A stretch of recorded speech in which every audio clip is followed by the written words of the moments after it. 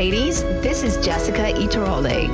And I'm Barbara Saunders Livingston. And we want to welcome you to the Seeking Holy podcast. A podcast for women seeking Christ in a challenging world. As you listen, we hope you'll be encouraged to open God's Word, to seek Him, and strengthen your abiding relationship with Christ. Whether you find yourself with plenty of time or not enough time, pour yourself a cup of coffee, grab your Bible, and join us for Seeking Holy. Hi, ladies, and welcome to part 2 of us giving some examples of courageous people in the Bible. We could spend episode after episode listing them, but we have just prayerfully selected a few, and we're going to get right into it.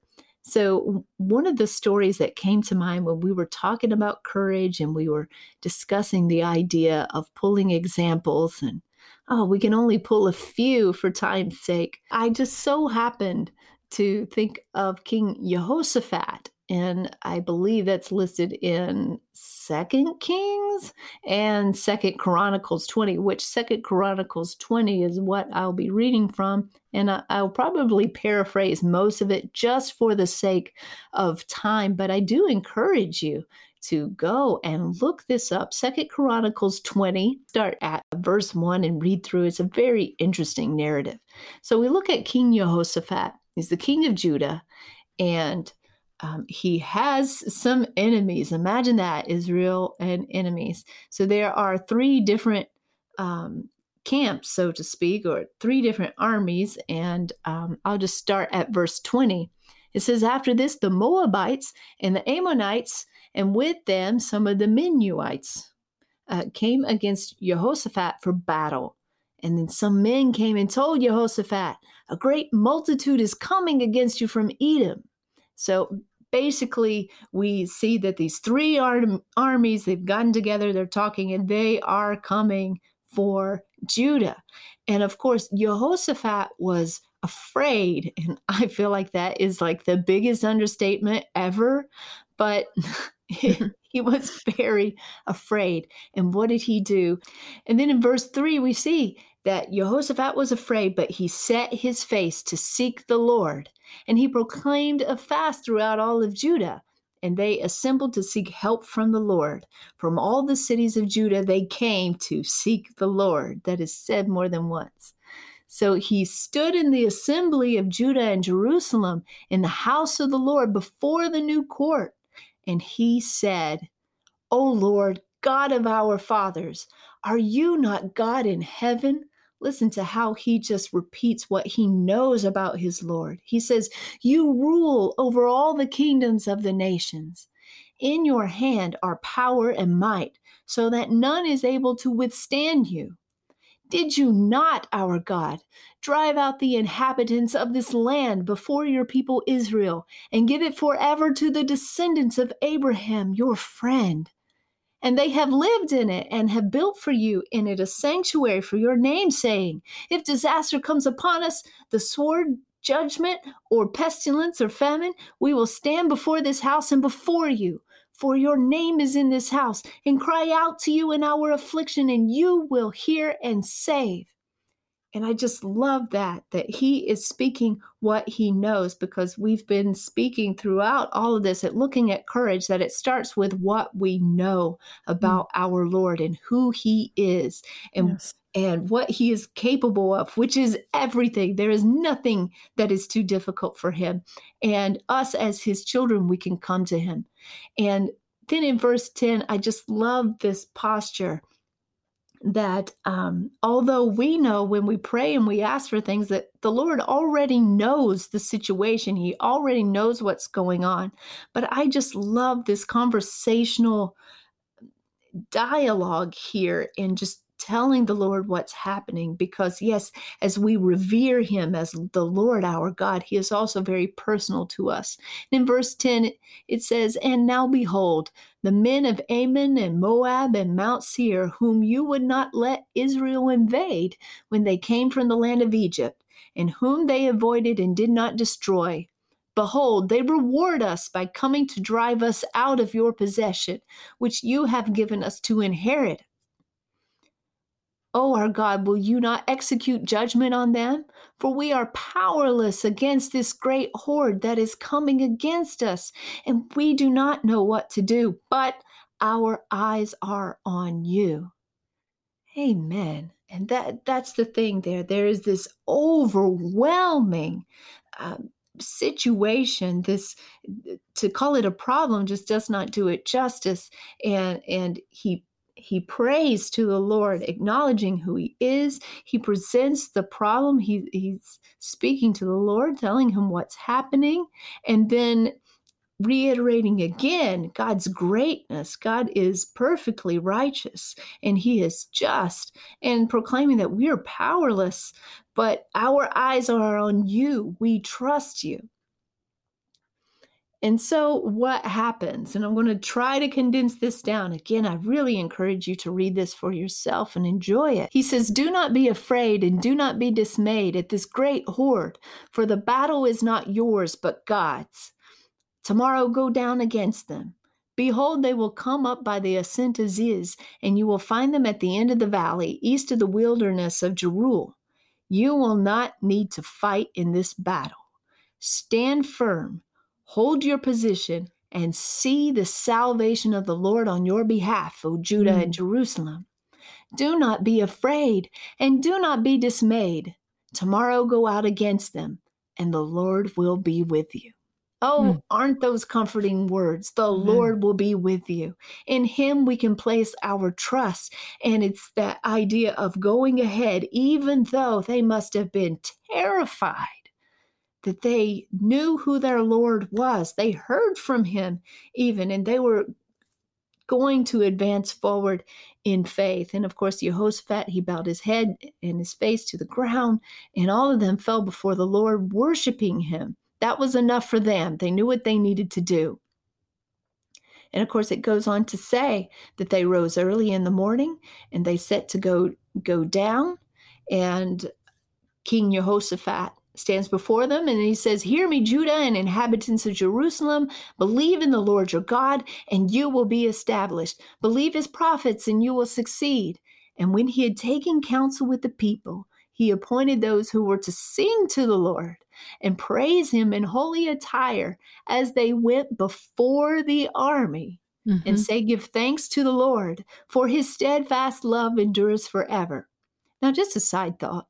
If you were one of those singers and you were told to go ahead of the army, that would take some courage. That would take some real courage and focus. It's just faith on the Lord. And are you sure you want to go?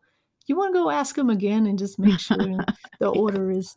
I'm just saying, Okay, Right. but anyway, so perhaps you know the story. And when they went and they began to sing and praise, the Lord set an ambush against the men of Ammon and Moab and Mount Seir who had come against Judah, so that they were routed. And the men rose against one another all the way to they destroyed one another. So they began to just fight and destroy one another and wipe each other out. At verse 24, it says, "When Judah came to the watchtower of the wilderness," so to look out and see what's ahead, "they looked toward the horde, and behold, there were dead bodies lying on the ground. None had escaped." And of course, it goes on to say that they carried the spoil and they worshiped the Lord and just praise God. So you have this situation of once again being terrified and just trusting in the Lord. And look how he blessed them. He delivered them. He did exactly as he said he would do. And that is our God. He will do exactly as he says he will do. We only need to consult him, to seek him, to trust him and act on that. More coming up right after this. If everyone is called to make and multiply disciples, everyone should be trained. Hi, my name is Mark Gearing, and you can find us at Multiplying Disciples on YouTube. And we put together some of the best tools we could find to help anybody get started in making disciples and help their disciples make disciples. So we would love to help you get started to reach those right around you and help you train them to multiply and reach the nations.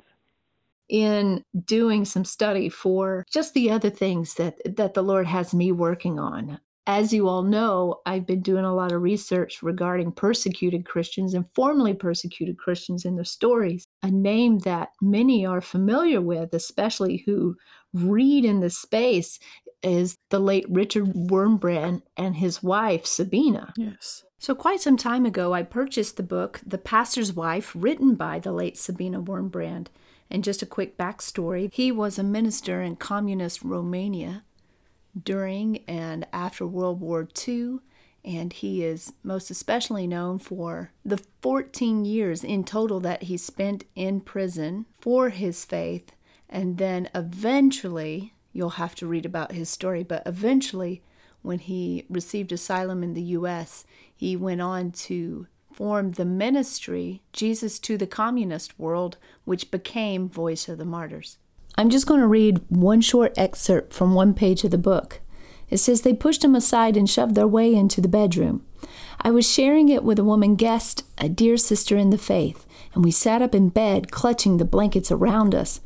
'Sabina Wurmbrand,' shouted a bull-necked man in charge, who never stopped shouting as long as he was in the flat. 'We know you're hiding arms here. Show us where they are, now.' Before I could argue, they were pulling out trunks, opening cupboards, emptying drawers on the floor. A shelf of books crashed down.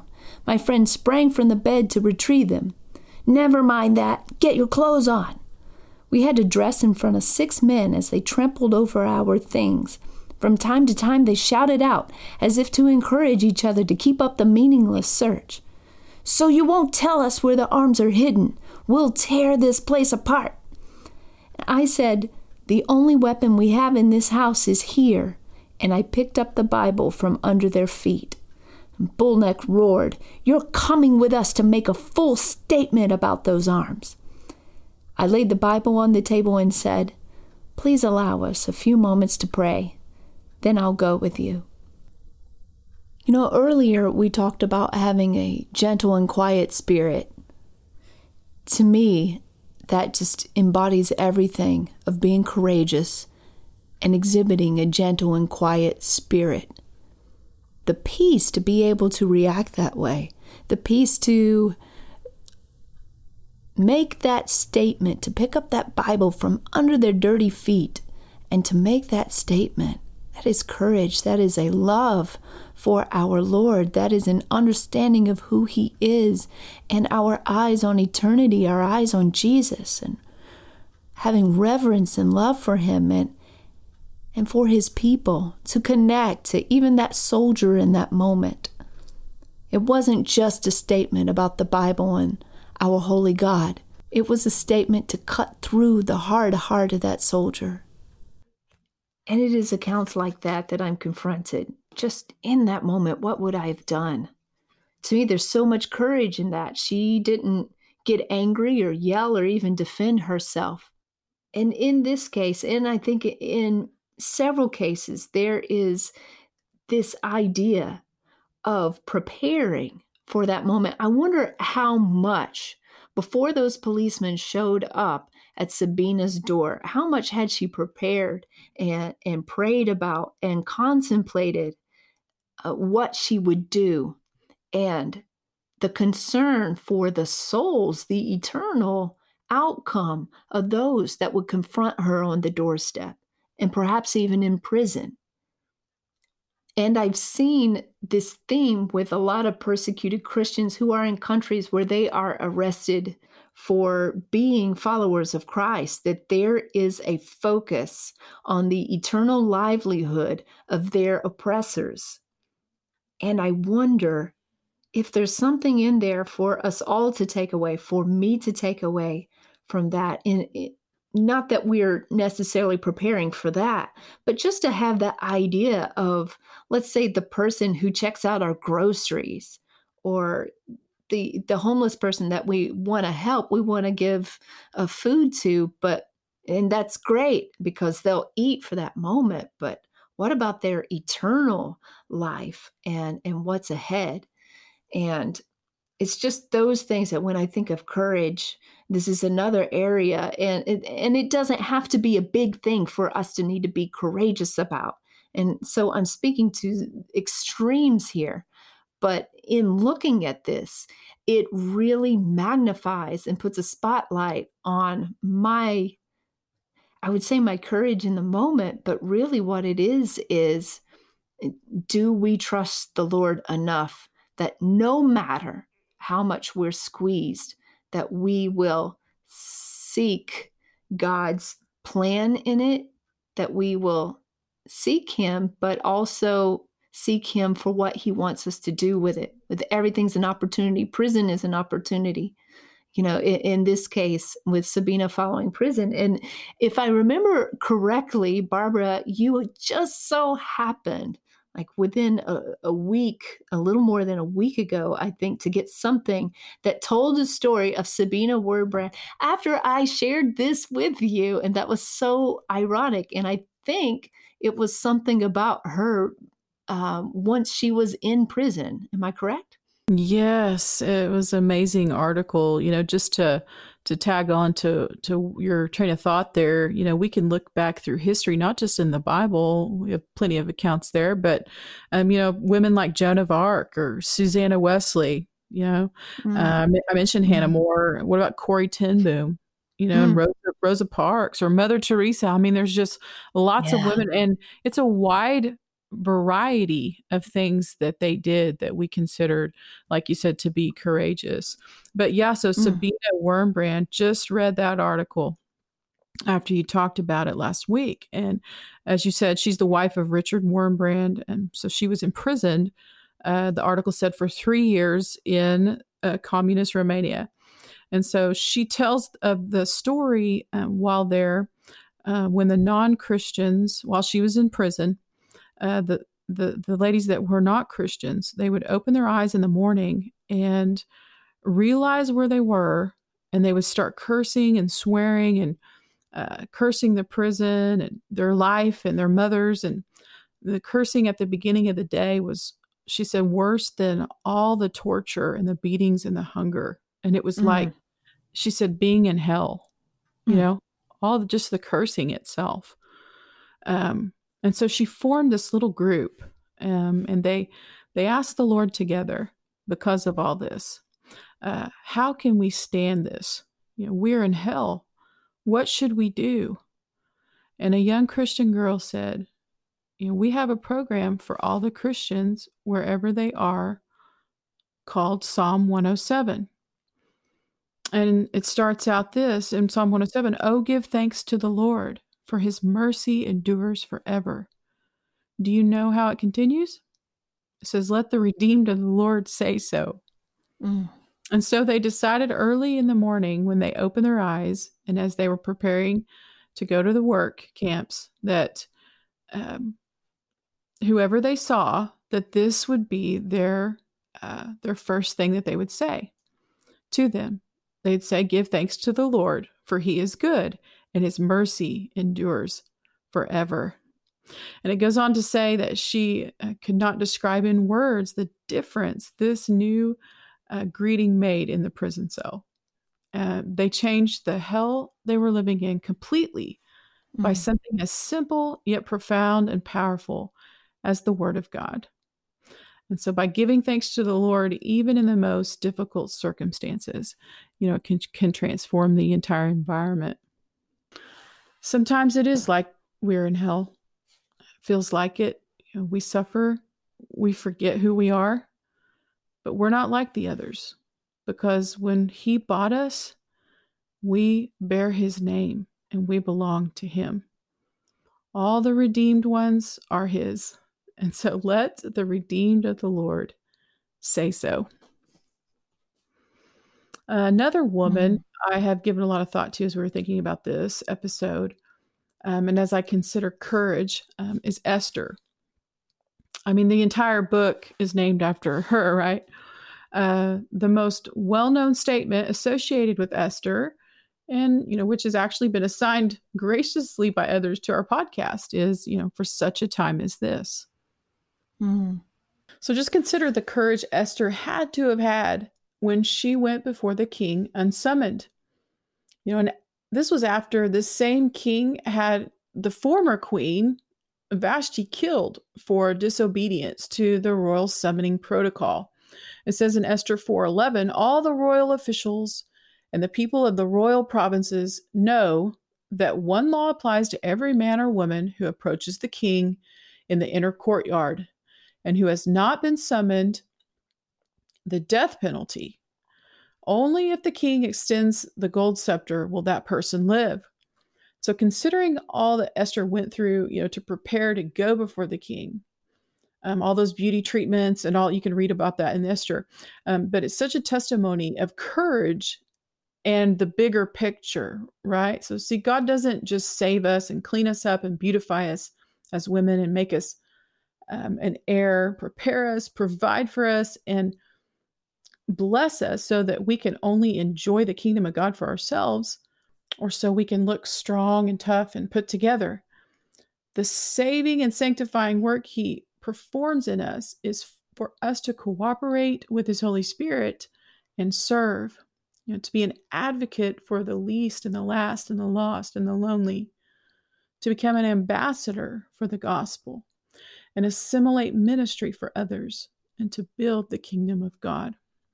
And so further context provides this clear picture in Esther 4:13 through 14. Mordecai, her uncle, told the messenger to reply to Esther, don't think that you will escape the fate of all the Jews because you are in the king's palace. If you keep silent at this time, liberation and deliverance will come to the Jewish people from another place, but you and your father's house will be destroyed. Who knows, perhaps you have come to your royal position for such a time as this. And so God instills his strength and his courage within us so we can be a blessing and intervene for and be a healing agent to others. He wants to save lives. I thought it was extremely interesting, the timing while preparing for this episode today, that my husband brought me a letter from the mailbox from a gentleman. And in light of the subject matter, and in closing, and as an encouragement to all the ladies listening, I would like to share the first couple of lines from, it was an 11-page message, as I know and understand beyond a shadow of a doubt that this is for all of us, okay, you and me. And it goes like this. There is just so much I have learned as a man from women, and how much we need you, how much the church needs you, how much our families need you, and how much mankind needs you. There are so many ladies that need to be so deeply thanked for their love for God and for people, for families, for our Heavenly Father's church and his works. Thank you for what you do to serve and help others. It is hard to imagine that you could possibly know how valuable you really are. You just have a special gift and a special way of communicating and supporting and encouraging others. It is so refreshing if you can ever listen when ladies are talking about the Bible and being filled with the Spirit, the attitude and the love that is there when the Holy Spirit is being discussed, to see and feel the amazing energy. Women are so much a part of God's leaders and God's servants and God's church, and God's work needs you desperately. I hope you will be encouraged and maybe learn something a little new, or maybe even a little deeper than you understood before about your purpose and your value. And that was coming from a gentleman. I would just close by saying, we all have a mission. We thank you for joining us for this episode. Be with us tomorrow when we discuss private courage, what no one sees but God. If you've enjoyed this episode, don't forget to subscribe so you can be notified when new episodes are released. Also, please feel free to rate and review our podcast and share it with all your friends. Thank you for spending your time with us. We hope you're leaving with a deepening fascination to fellowship with the one who has created you for his purpose and desires to show you more of his goodness every day.